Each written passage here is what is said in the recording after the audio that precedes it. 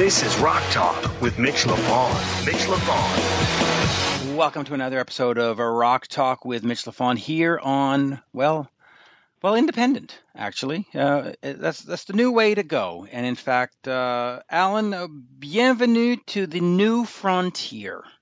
Meet the new frontier, same as the old frontier? Yes. In fact, kind of, sorta? Well, in fact, it's exactly the same. So, we are taking the show independent. It is good to be the, as they say in Seinfeld, the master of your own domain. But in terms of interview, quality of interview, banter, none of that changes. And if you are listening to me on the platform that you had been listening to me on before, whether it's Spotify or Apple Podcasts or Google Play, well, you're listening to me right now, so you know that we are still here. And so that none of that has changed. Just the branding essentially has changed, but everything else stays exactly the same. So, folks, stick around. You will be getting a lot more Rock Talk with Mitch LaFon. And, well, you know what? I got to go change out of my wrestling togs now. Yes, in fact, you can do this in sweatpants now. But no, we are going to. If I have my druthers, darling, can I do it in my PJs, like when I go to Walmart? Well, that's what I'm doing right now. Good. I'm actually we're all set. No, the only thing that'll change is, because before I only had by contract one episode a week, I had to wait to post interviews for that specific day. Sometimes I would do an interview, on a Monday afternoon, and the artist would give me all kinds of great news and stuff that was like print worthy. And then I would wait to get it out on the Saturday or the following Monday. And by then, 87 other interviewers had put up the this Cooper and Alice this and Kiss that. And then all of a sudden the news was sort of behind. So now if I have breaking news, we can do an episode, we can get it right up. But the other thing that was sometimes a concern. And we can do more than one episode a week if we so choose. Right, and that's what I'm getting to. Sometimes the concern was I have so many interviews. Like right now I have about 34 interviews in the can, which you can't obviously put out all on one episode, so you got to space them out. And with one episode a week, as you had last week with the Alice Cooper, we had 4 interviews, and sometimes, well, not sometimes, I think 4 interviews is overkill. So now we are going to stick to 2 interviews a show, and I will try to do, when we have a lot of interviews like we have now, at least 2 shows a week, a Saturday and a Wednesday. Of course, that is going to be somewhat open to debate. I do want to keep a consistent schedule because people like consistent schedules, and it's easy to work in a consistent schedule. But, with kids and life and vacation and shows, maybe you'll get a show on a Saturday and a Tuesday, or maybe you'll get a show on, the Wednesday and the Friday. But as much as possible, we're going to try to do Wednesday and Saturday, and we're going to try to do 2 episodes or 2 guests per week. We're going to try to keep it to about 45 minutes to an hour. And so I think everybody will be a lot happier, and I think the artists will be happier because there will be a focus on them and their product and not, hey, I'm part of, a fire sale or something like that. So, and the other... Absolutely. The other thing is that there's obviously a liberation in this. There is. We can be perhaps as spontaneous as the free spirit of rock and roll itself. Yeah, we can absolutely. We can be totally spontaneous, and we don't have to worry about. Sometimes you had to get stuff approved, and now we don't. The only thing is, of course, now that I own the infrastructure or I have to pay for the host and all that, there are costs associated, which makes it sort of financial, negatively financial, it puts me in a negative financial position. So I have on my socials, the Instagrams and the Twitters and my Facebook page, I have put up a link for if you want to support the show and make a PayPal donation. If not, you could certainly write me through those socials and say, hey, where can I get that link? And I will tell you this, that money will be to bring the show to you, to pay for infrastructure. It is not for a summer home or summer vacation or to buy a new dog. I give you my solemn promise. It is to pay for the hosting site and associated expenses, and only that. So please rest assured that it will be money well donated if you want to support the show. So, head over to @MitchLaFon on Twitter or Facebook Mitch LaFon or Facebook Rock Talk with Mitch LaFon, and look for the PayPal link, and just if you can, support the show. And we will support you by giving you great interviews like 5 minutes. I'm going to point out, before Yes. we go to the first interview, that this is actually, I'm going to put aside my usual glib cynicism. This is something that Mitch and I do very much because we love it. We've loved music all our lives. And as far as the finances on doing this show, there isn't even a box of Kentucky cheroots on the budget for my good self. So just know where we come from and why we're doing it. And if you do have a tiny bit of overflow or your hand runs down the back of the sofa, by all means, if you can, contribute. Thanks. Yes, absolutely. And in fact, what? I'm just going to make it very simple. My PayPal address is mitchminute@aol.com, mitchminute@aol.com. It is one of the email addresses I use. So if you do also want to contact me, please go ahead. It is important for us to stay in contact with people. But there you go. If you want to make a PayPal donation, mitchminute@aol.com. And even if it's $2, that's $2. That's $2 off the hosting site fees, and that's, who knew hosting site fees were so freaking expensive? But anyway, speaking of expensive and luxurious and fabulous, Phil Lewis, the one and only Phil Lewis, is going to talk to us about LA Guns and their new album, The Devil You Know. Now, it is coming out at the end of March in North America. It came out earlier in Japan. I do have the Japanese version. I do encourage you to get it. It's got some live bonus tracks at the end. It is absolutely, I'm going to use the British vernacular. It is delightful. It is so delightful. It is wonderful. And of course, I did the interview with Phil just before we got news that Bernie Torme passed away. And we do talk about Bernie during the interview, but in a very present state of Bernie's still alive, and shouldn't you go, wouldn't you love to? Anyway, so just do understand that Bernie passed away after the interview was done. And I will take my moment here to say, pass on my sincerest condolences to all of Bernie's family, friends, and of course fans. Let's just look at that for a second, Alan. You, of course, were around in the scene at the time. You know Bernie. You saw what he did with Ozzy, even though it was for a very short period of time. The Torme Band, which was sort of the precursor to Phil coming over here to do LA Guns. Any words about Bernie? Words of respect for Bernie? Well, yeah, I got a couple. First off, for him to fill in, you don't replace, but to be available to go out with Oz at a moment of pure grief and disaster was a very kind and generous thing. That's not an easy situation to walk into, and obviously a very emotional one. And I understood that he did a lot of prep for Brad Gillis. So what a cool dude in that respect. And to go in and deal with that kind of emotional situation. And, I was lucky enough, his band opened for Great White at Winterthur in Switzerland.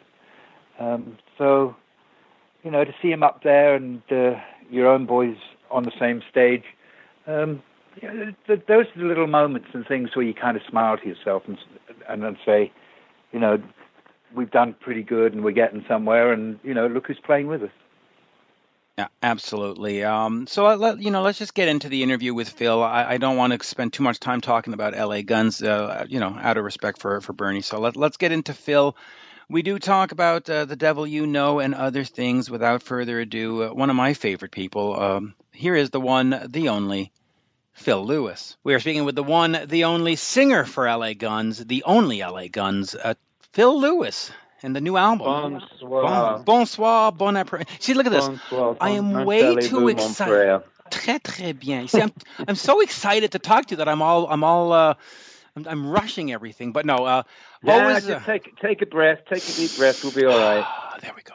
No, always a pleasure to talk to you. And part of the reason why I'm so excited is because even though the album, The Devil You Know, comes out at the end of March, I've had a chance to hear it. And of course, on the heels of The Missing Piece, which was a masterpiece in 2017, it's just nice to talk to somebody who's making relevant and exciting music going forward. So we'll start with that, of course, Phil. Thank you. You know, a lot of the classic bands, and I hope you don't find that insulting, but classic bands, they tread on the past, and they come out and do set lists that have 15 songs that are 40 years old. And when they put out, that's not classic. You're talking about hair metal, and that was never us. And right. And I like to think that the Missing Piece is progressively better than The Devil You Know is better than The Missing Piece, but they're different. But we'll get to that. Yeah, we'll get. But so talk to me about that, because you know, it's easy for a band that has a history like yours to sit back and say, "Listen, we did The Missing Piece in 2017. Maybe in 2023, come talk to us, but we're just going to live off of this and you know, Sex Action." Yeah, I know. I know we can do that, and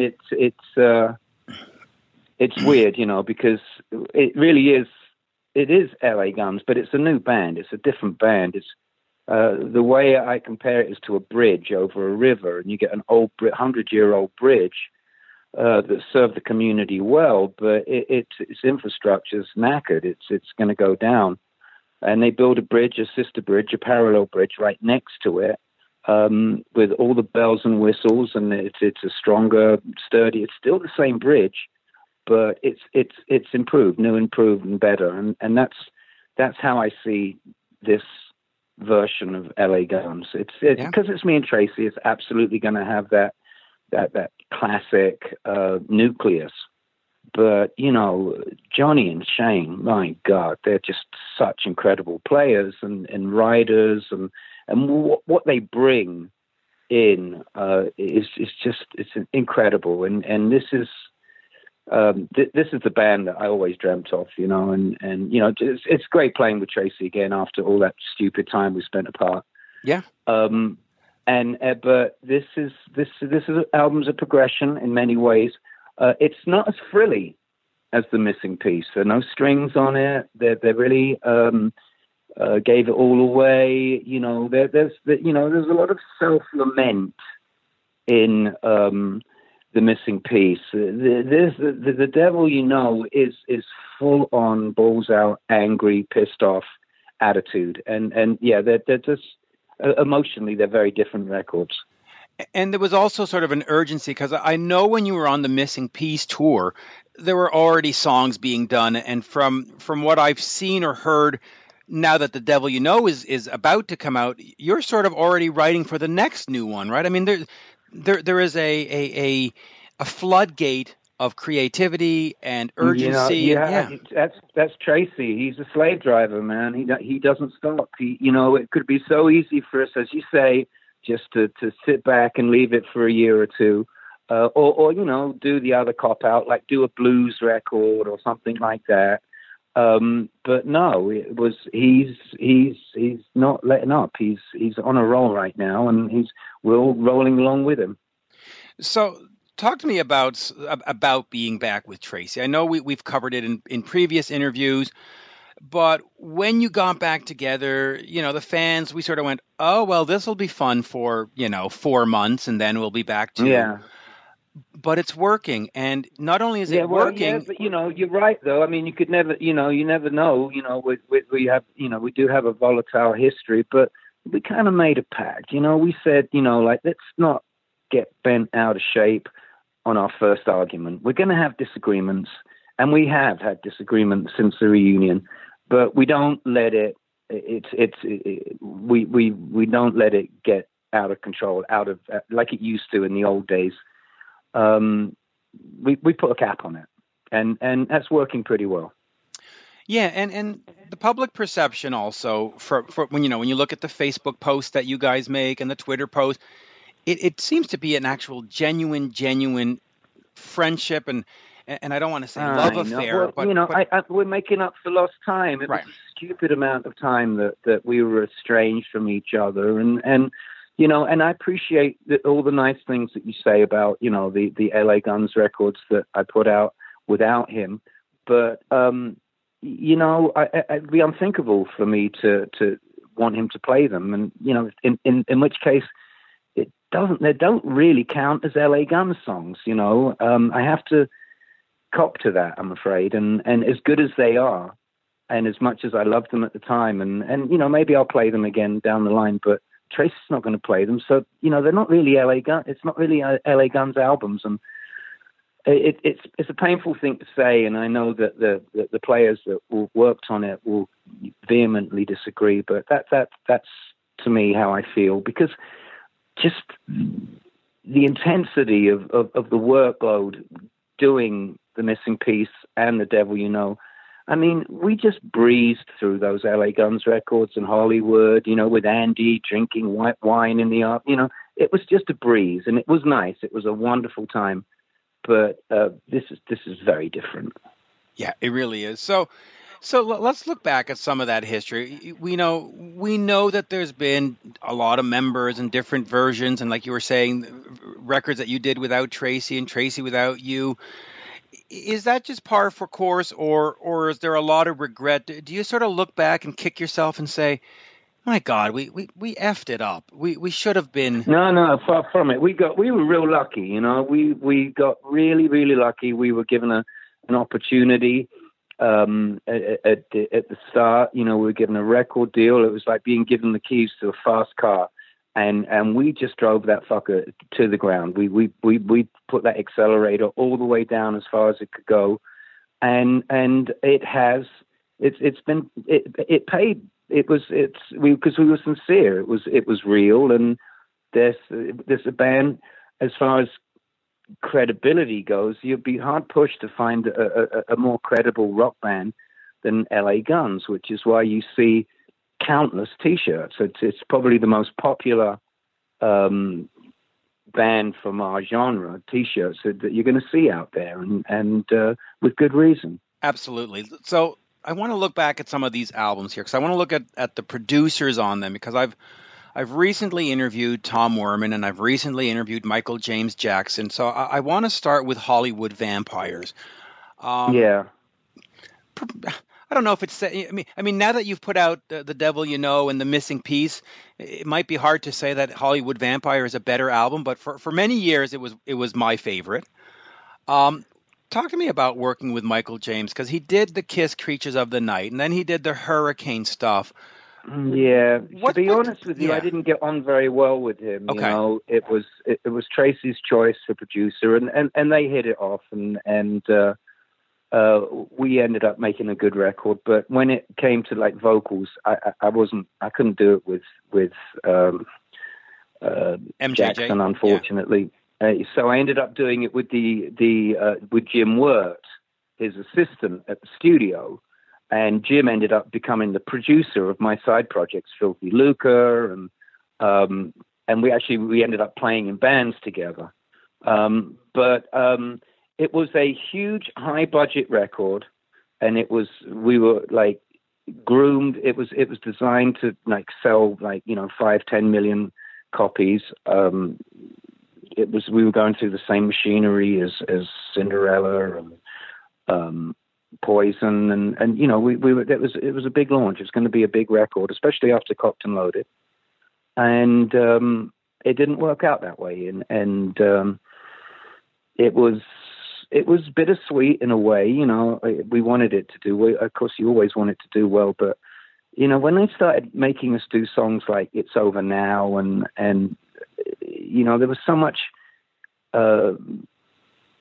meddling going on I always found Michael Jackson to be a little bit of a meddler, and he was definitely on management side. He was on the record company. He wasn't on the band side. And that kind of bugged me a bit, but I love the way it turned out. It sounds great. It does sound great. And so you mentioned It's Over Now, which is great, because on my last episode, or recently, I had Jim Vallance on, who of course is known for writing Summer of '69, Bryan Adams, Aerosmith. Yeah. He came in on this album, and I spoke to him about L.A. Guns. What was that like? Because did he come in sort of like as a song doctor kind of role, or was it really a collaboration? If I remember correctly, Mick Cripps flew up to Canada, and I think it was our manager was like wanted him to go up and spend a couple of days with Jim and work on some songs, and that was the result of that. I never met him. The song showed up, and it's a good song, and it sounds all right, but it's not LA Guns. Well, yeah. I mean, it is. I mean, it is now, but then it felt so strange to do that kind of a song. I was just like, what have I got to slip into a white silk suit to sing it? It was such a croon. And we're talking about a band that just did like Down in the City, and there's some Kill That Girl, No, but It's Over Now. Terrible. Well, you're right, because I remember very specifically as a fan, you get the first album and Bitches Back and Sex Action, blah blah. And then you get the next album and 17 Crash and all these metal songs, or not metal, but hard rock songs. And then you get Kiss My Love Goodbye, that has more of a a groove to it, and Crystallize, and you go. By the way, Crystallize is a fabulous song. I'll cop to that. That's mine. But Kiss My Love Goodbye, I hate. I don't hate it, but I didn't feel that it was appropriate. But we didn't write it, or we had co-writers involved in it. And it was my brief was, well, if you don't do it, Aerosmith are gonna. So it was like, okay, all right, let's see how it goes. And it did all right. I mean, it's I believe it's our second most popular song after Ballad of Jane. Crystallize is fantastic. I love that song. But okay, so let me explore this then, because it was sort of a left turn in terms of the sound of the band. Was that for you welcomed in the sense of we're going to hit radio and we're going to play arenas? Or is that where the story starts falling apart, where people are like pushing in directions and you're going, Yeah, well, you look at our photo shoots from that era, from that time, and our faces say it all. We're not looking at each other. We're all looking in different directions. We all look completely like we're in different bands. The outside influence had really come in and messed it up, really took the soul out of it. And definitely drove a wedge between me and Tracy, and that that was the beginning of the end, and it was not a good time. I mean, it was great, selling all those records and hearing yourself on the radio and being the big rock star, but boy, it was a big price to pay, like soul wise, big time, and. I got to say, it was almost a relief in a way. And so that, after we did finished Hollywood Vampires and it hadn't blown through the roof as we expected, they left us alone and we could do our own record, which was the last, as far as I'm concerned, the last record, Vicious Circle. Now, which is great. Vicious Circle is easily the most underrated album. Now you have to go out and get. No, it's great. It's really one of my favorites, and I love doing it. Even though we knew at the time it was over, we were doomed. The meter was up. Even if we'd given them, something like The Dark Side of the Moon, we were still doomed. If they were going to put it out, obliged. They didn't want to, but they had to. Contractually, they had to, but they did nothing. They didn't promote anything from it, and.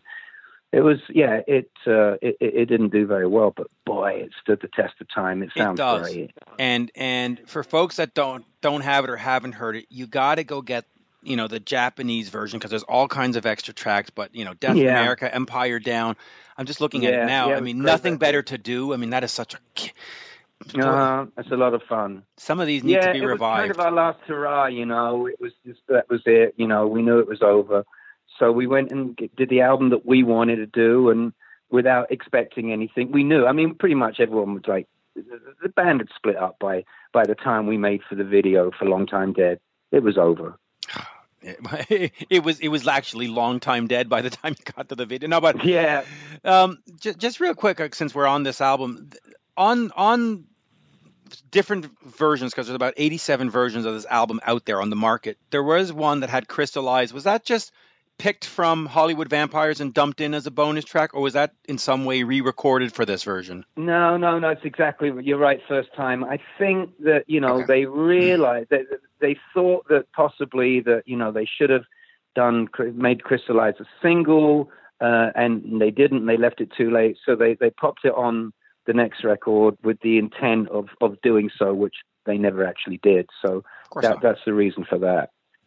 All right, so let me ask you about Cocked and Loaded, because I talked to Tom Werman quite a bit, and one of the things when you get to Tom Werman, you hear Nikki Sixx and Motley Crue say, oh, he was horrible, and you hear Cheap Trick go, oh, he was horrible. You hear Dee Snider, oh, he was horrible, and yet every one of these guys, their biggest selling records has Tom Werman on it, and I guess arguably he was a big cog in the machine,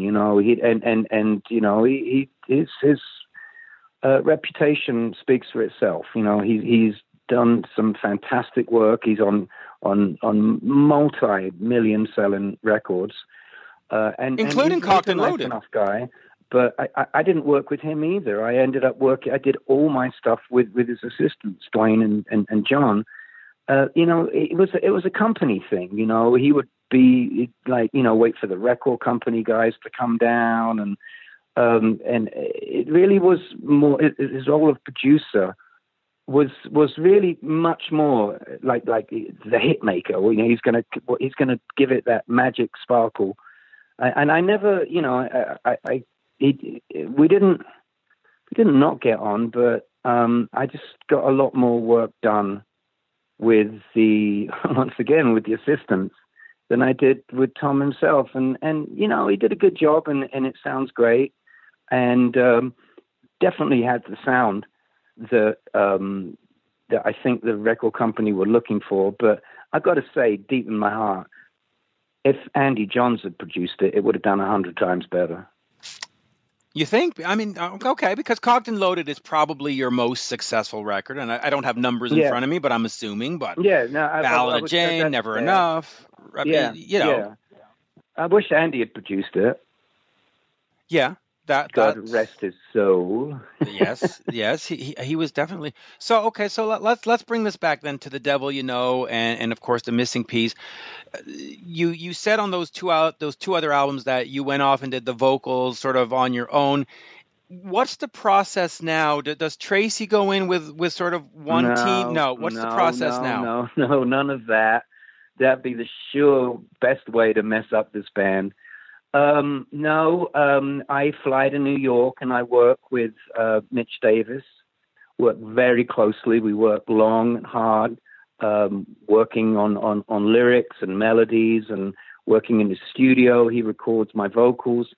We do, when a song's written, we record it. I record it about 5 times, and he'll go through each of the 5 takes and patch it together and what he said. I totally trust him, and great producer, great writer, and it's no secret. He's our secret weapon, and I'm really enjoy working with him, and he's just nonstop ideas and works me hard, and rather like Tracy, and I like that.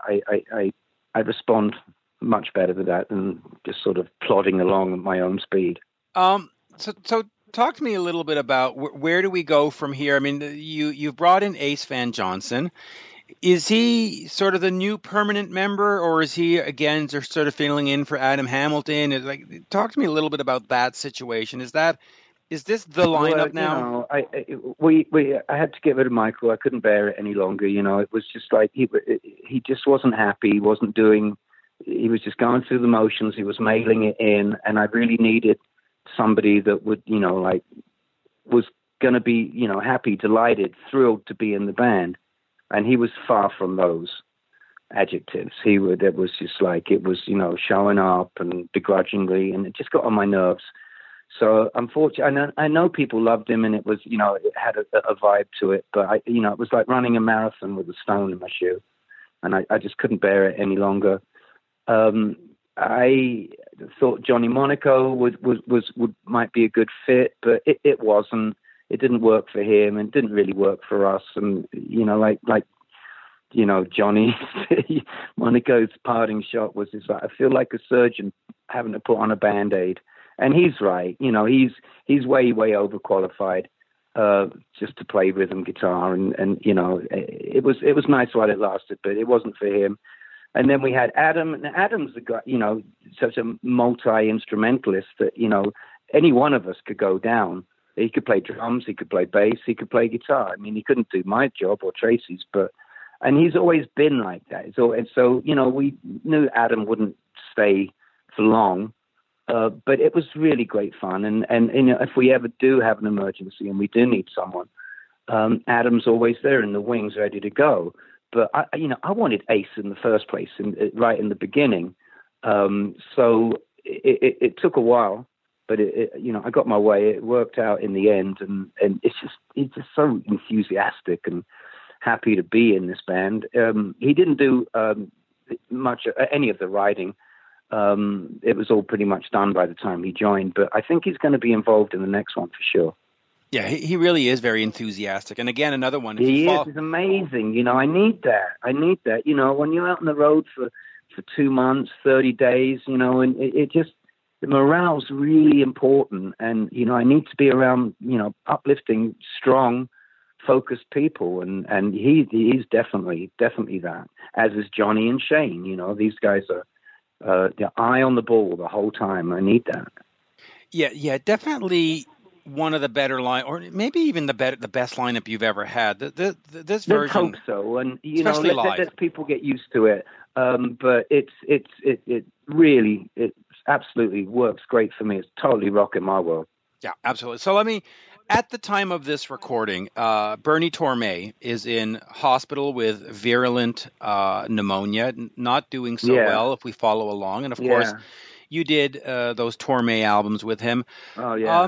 Talk to me a little bit about Bernie and first of all, as a person and what he's going through now, but also just as a guitarist and as a bandmate. What was those? Well, he's just the most wonderful human being. I learned so much from him, and those 2-3 years we worked together were just thrilling and educational, and he was very much a mentor, he taught me a lot about recording techniques and making Back to Babylon. And it was just incredible. It was first time I really got to sit down at a control desk and faders, and he encouraged me to do that and learn. And I learned a lot from that and the writing styles. And that Back to Babylon album is amazing. No 2 tracks are the same. Every song is just so wildly, incredibly different, and I'm immensely proud of it. I heard that I heard the same thing as you. He's doing okay now. And my buddy Christian, the bass player from Torme at the time, is keeping an eye on him. And he's doing all right, but he's such a sweet guy. He's a bit on the frail side, and none of us is strong and young as we used to be. So, I wish him the best, and I think he's going to be all right. But it's shocking, and as far as a person goes, a couple of years ago, I don't know, there was a rumor on the internet that I had a motorbike crash. And it was just a rumor, like I may have fallen off or something, but it wasn't a crash by any means. It was just a little thing. Well, he actually went out. He called me to actually, doing the old school telephone to make sure that I was all right. And I hadn't heard from him in like 5 years prior to that. But that really, really meant a lot to me because he was worried that something was up. So yeah, he's I love him.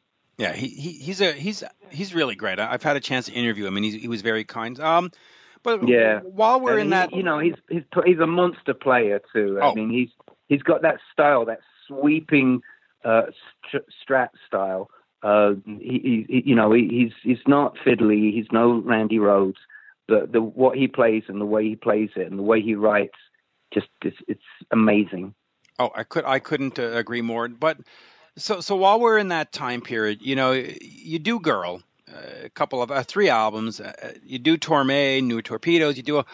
What was that time like for you when you go from Girl to the New Torpedoes to Torme? Are you starting to think this is not working for me and I need to go? No, that's right. Torme, we did great. We made that great record, and we were playing these shows, and we were playing clubs and theaters, and we were selling out. We were doing really, really well.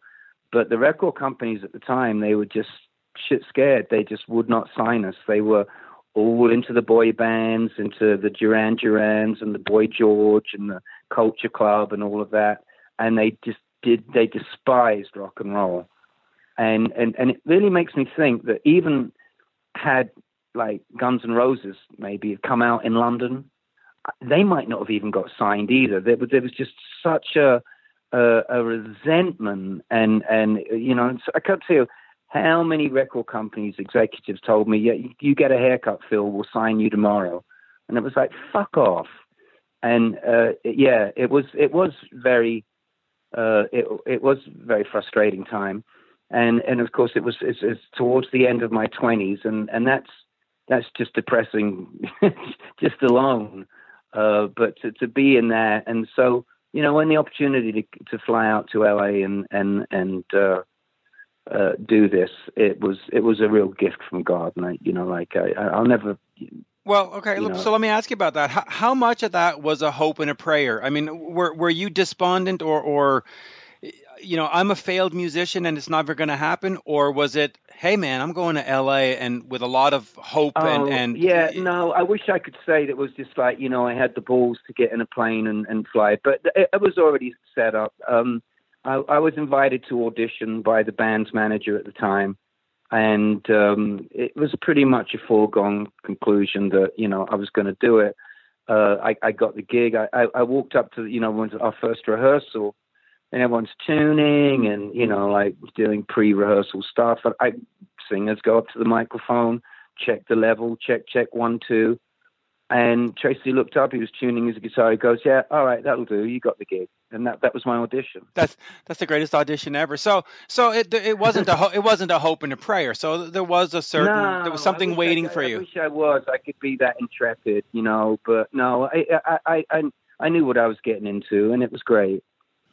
Yeah, and you had a chance to re-record a couple of the, or at least one of the Girl songs on that first album. So well, because Tracy was such a big Girl fan, right. And that delighted me. The problem was, there was a small problem because, I went from Torme to LA Guns, and I'd become this kind of sort of slick, sort of techno, sort of producer, thinking about, listening to bands like, say, Big Audio Dynamite, that was big at the time. Like sampling and stuff like that, which we did on the Torme records. And Tracy didn't want none of that. He wanted Girl. He wanted Phil from 78, 79, and so I had to sort of revert back to my first manifestation. Well, but that was okay. It was fun. Hey, you know what? No offense, but kudos to Tracy for that. Because no offense, but I'll take Sex Action and No Mercy over Come a Chameleon any day. So yeah, you're right. I agree. Where are we in terms of coming back to? Because we're getting to half an hour, so I'll wind it down. But where are we in terms of coming back to Canada and getting what are sort of the touring plans? Is it just hit every city possible?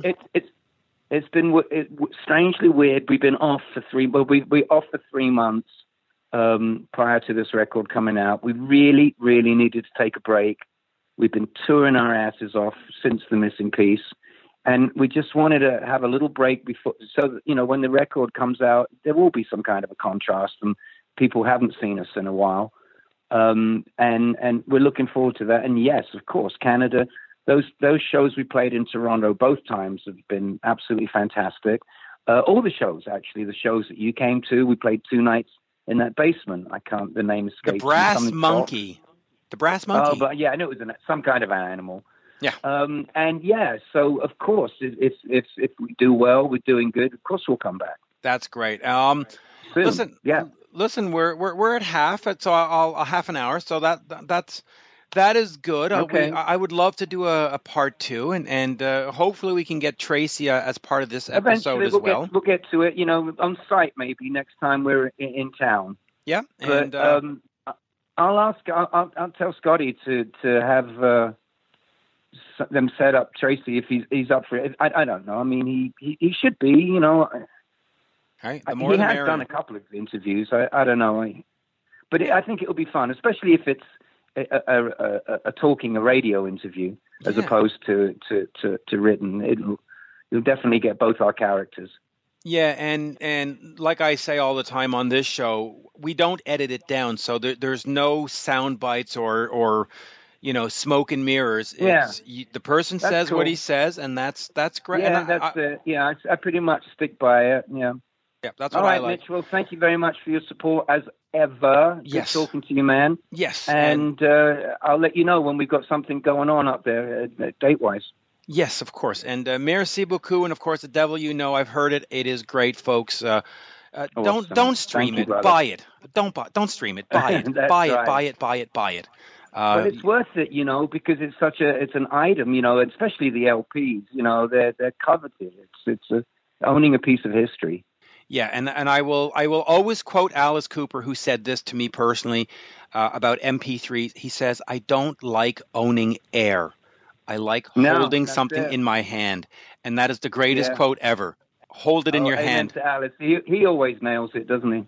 Yeah, I mean that's why he's king. I mean, you know. Yeah, he is king. Absolutely. Yes. Merci, monsieur. We will see you soon. My pleasure. Cheers. Take care, my friend, and talk soon. Great. You're listening to Rock Talk with Mitch LaFon. Rock Talk. And a very big thank you to Phil Lewis, of course. Alan, I know that your favorite Phil Lewis performance is, of course, when he was with the band Girl, and they covered the song "Do You Love Me" by Kiss. And, of course, that would be your favorite. So I'm not surprised. Kiss still around? Are they still on one of their everlasting retirement tours? They are, and it's funny. I saw the show in Montreal in March, and the production value was absolutely spectacular. And I got to be a regular fan for the show. No special treatment or privileges. Just here you are. Well, you know why, don't you?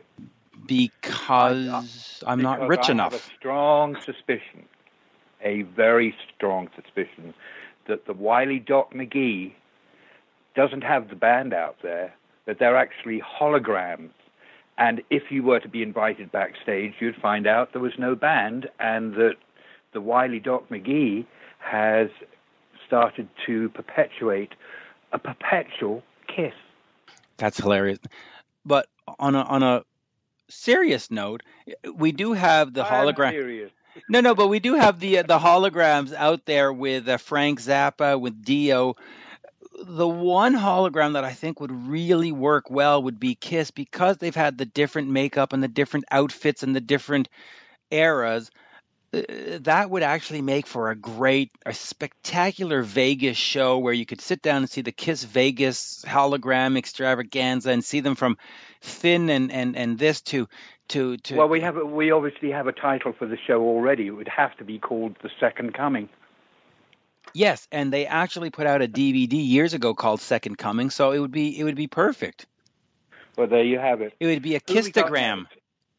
Well, since we're talking Las Vegas, we are going to head over to Kenny Loggins, and I know you're thinking, what? Kenny Loggins? Rock Talk with Mitch LaFon? Yes, of course.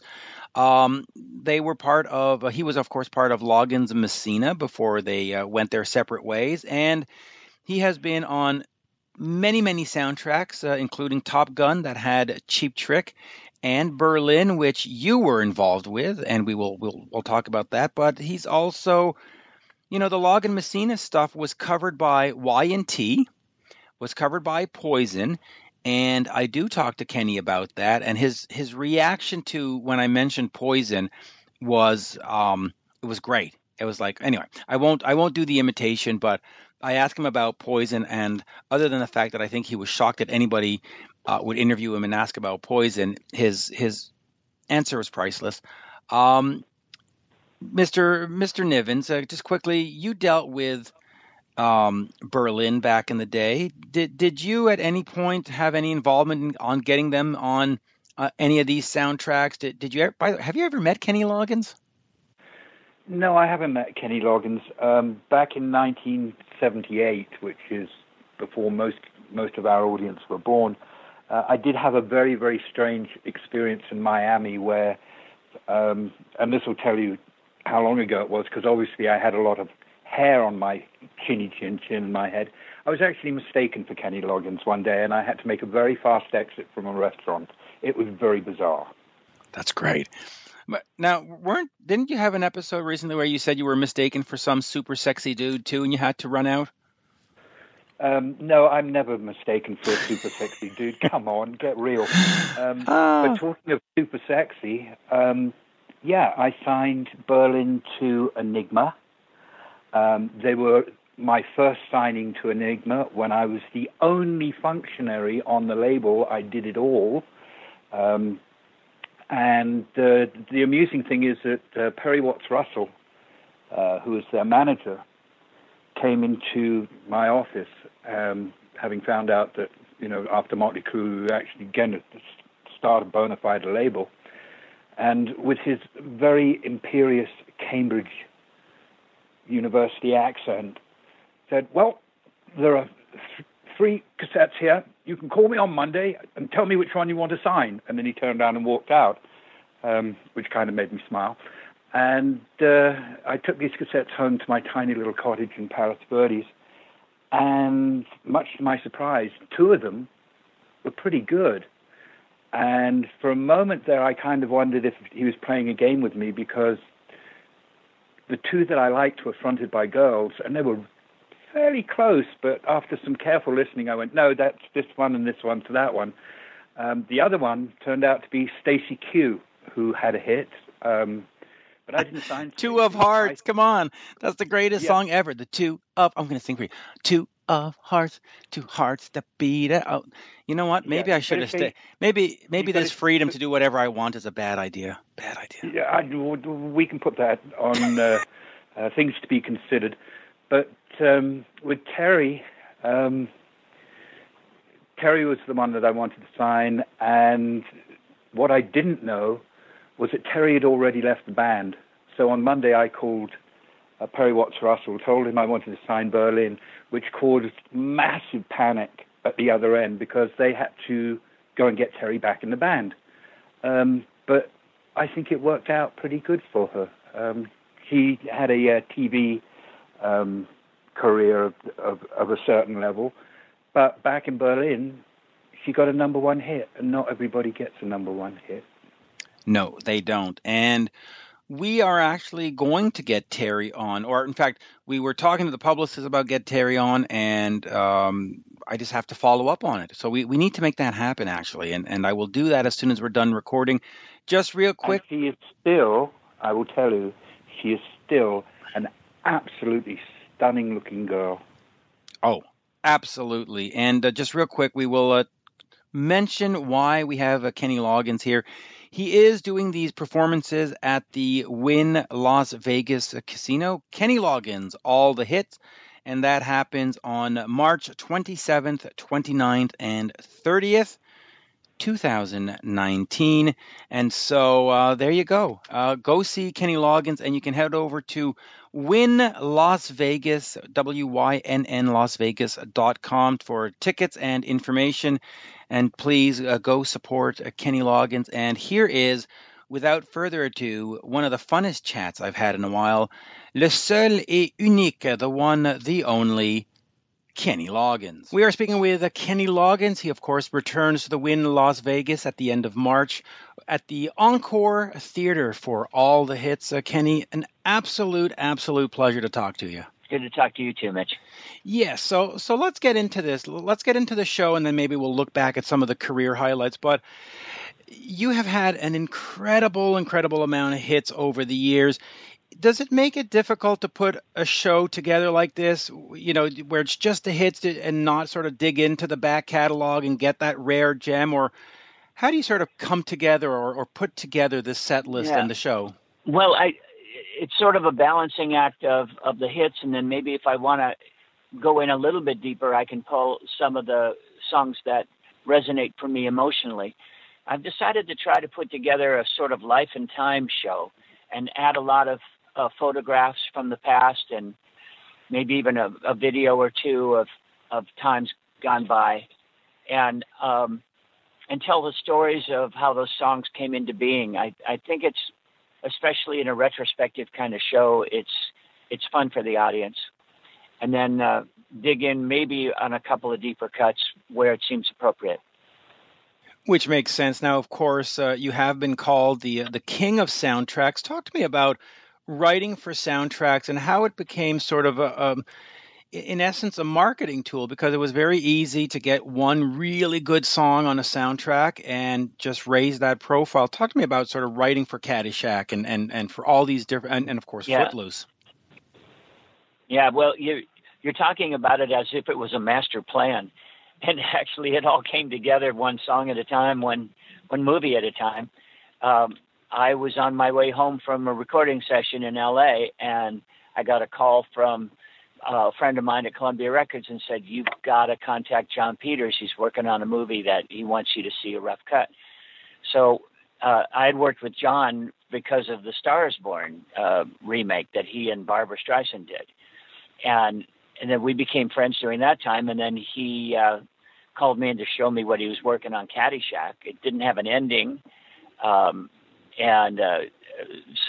they just put Rodney Dangerfield out in a field and said, "Give us an ending." And he said, "Hey, we're all going to get laid," and that was the ending.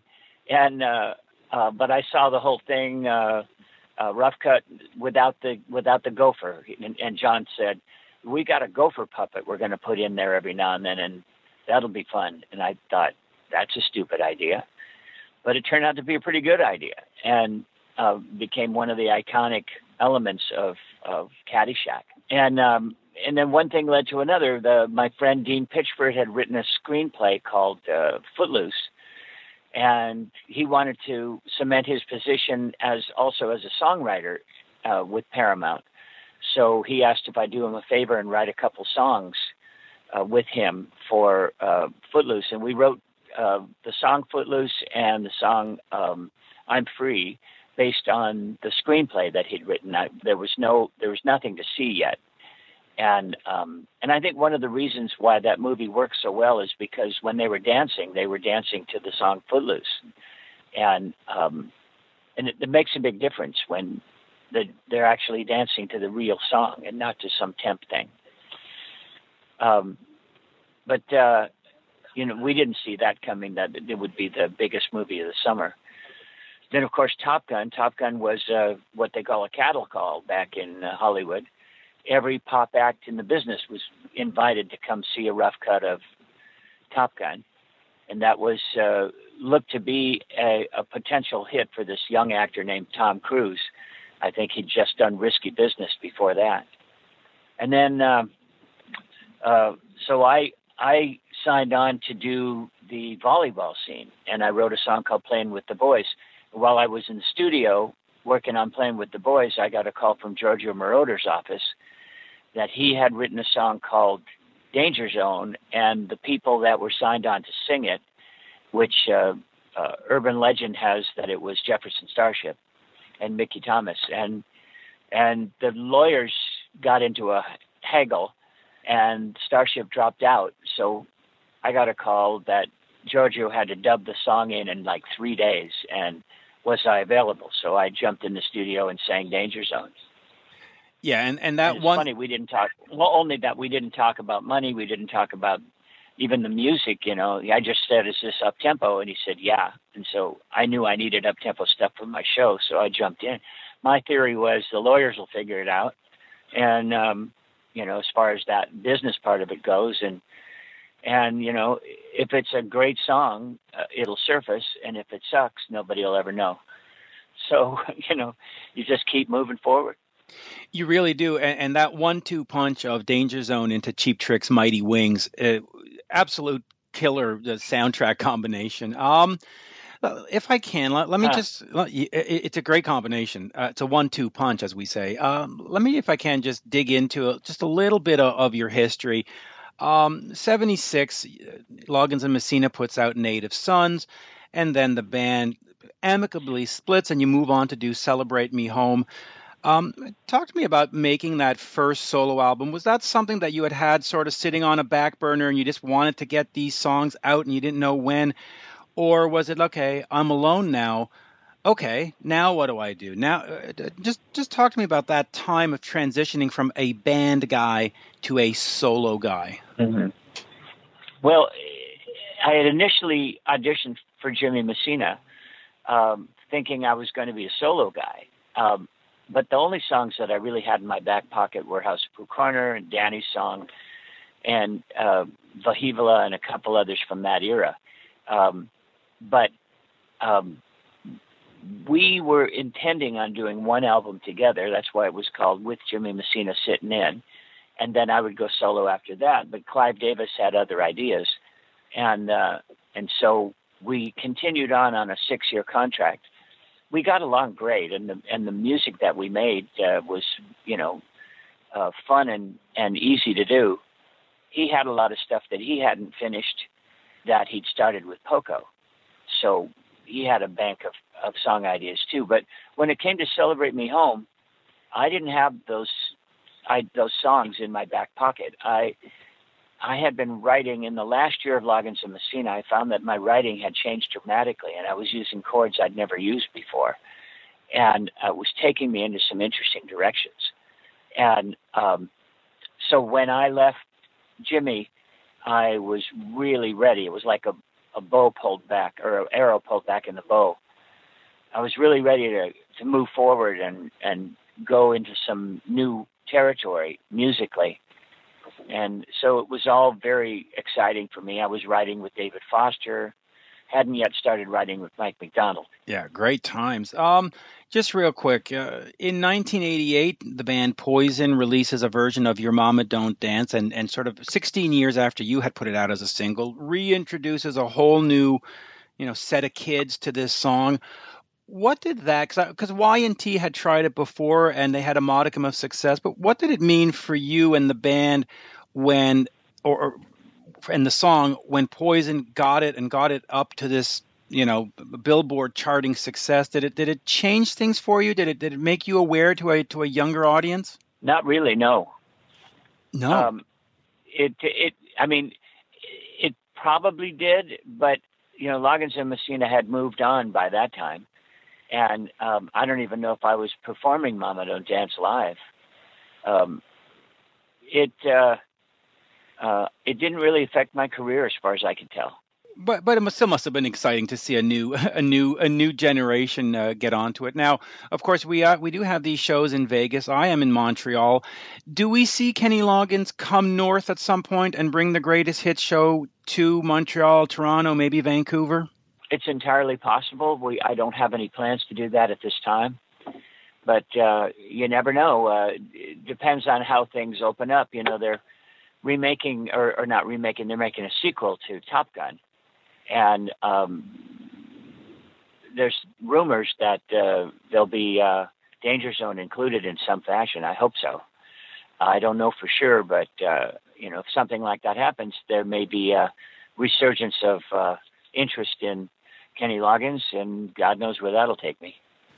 Well, I think the interest has maintained over the years. Just real quick, because you did all these soundtrack songs. Looking at the business these days, is that sort of the new approach to go back to sort of writing singles? Have we lost the ability to appreciate albums? Are albums sort of a thing of the past? I think they are for younger acts. They still happen in hip hop. They still happen in, different forms of pop music. I know Ed Sheeran, every time he comes out with a record, it's an album is huge. My daughter's 21 and she's signed with a company that only wants one song at a time. Distribution companies that specialize in streaming, no physical product. So yeah, the business has changed dramatically. I think that as time goes by, there's more and more interest in making albums and backstory to albums. Like we used to hold an album cover and memorize it, top to bottom. So there is always interest in the bigger acts, but younger acts have a tougher time coming with albums now. They really do, and I see we're running short here. We got 15 minutes. We've got 3 left. Where does that leave you in terms of making new music? Do you have a need to still be artistic and create new stuff, or do you like to just sort of look back and say, look at this body of work I had, and I'm just going to celebrate this? Is there a new sort of Kenny Loggins album coming down the road? I just finished a children's record, like Return to Pooh Corner. This is sort of parents and children. It's higher production value than the normal children's record. I still think there's a strong market there. And I haven't been doing a lot of writing lately. I had a band out of Nashville that I started about 10 years ago called Blue Sky Riders. And we made 2 albums. But I haven't done anything really in the studio since then. I have no plans to jump in the studio. There's really not a lot of market for what I'm doing now. And mostly I want to stay creative. I'm really putting a lot of my energy into mentoring right now. I love working with teenagers and young artists. And that's sort of where my juice is right now, where I feel the most excitement creatively. So that's sort of where I'm focusing. That's great. Now, is that done through a charity or is that done through, a local organization? If somebody wanted to be mentored by you and shown, I guess, how to write and how to play and how to perform, where do they sort of sign up for that, or how does that come about? No, that's an interesting question. I hadn't really thought of it that way. I just sort of say yes to the things that come along. There's always somebody doing something. I'm working with the Songwriters Festival out of Hawaii in June, and I hope to have a lot of young writers sign up for that. And then I do one-on-one mentoring with that group, and they usually have 40 or 50 young people coming to that. It's on the Big Island of Hawaii. And then I have a production I'm working on here in Santa Barbara. I hope to do in about 6 other cities around the U.S., a production of my own for Footloose, the play. And we'll see where that goes from here. But that's all teenagers. And other than that, I think it's a great idea what you've suggested, and we should probably develop something for the website that would be some sort of organization. If you hear of any teen organizations that are looking for somebody like me to help them out, send them to my website. Oh, I absolutely will. I'm trying to think which one it was. I was talking to Liberty DeVito the other day formerly of Billy Joel's band, and he does something. Right. I think it's called Let Kids Rock, and he goes into the socioeconomically depressed areas with instruments, and that would be something that would be I don't have it at the fingertips, I've done that. That's Kids Rock. Kids Rock, right? And that's you take guitars into those areas, and we've unloaded a bunch of good guitars for Kids Rock in schools all around California. So we also work with an organization here called Notes for Notes, where we started a recording studio for underprivileged. So there's a lot of that sort of thing around, but I haven't really hooked into a young songwriters organization that might want some old timers to come by and mentor?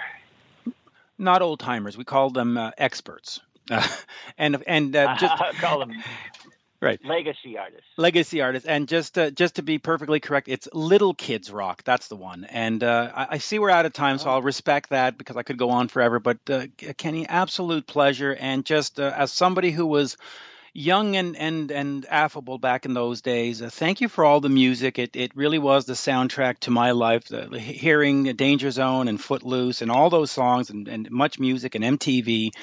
As we say in Montreal, just merci beaucoup. Thank you so much for just being part of the soundtrack. Thank you. You're very welcome. Cheers. Have a good day. All right. Bye-bye. Bye-bye. This is Rock Talk with Mitch LaFon. Mitch LaFon.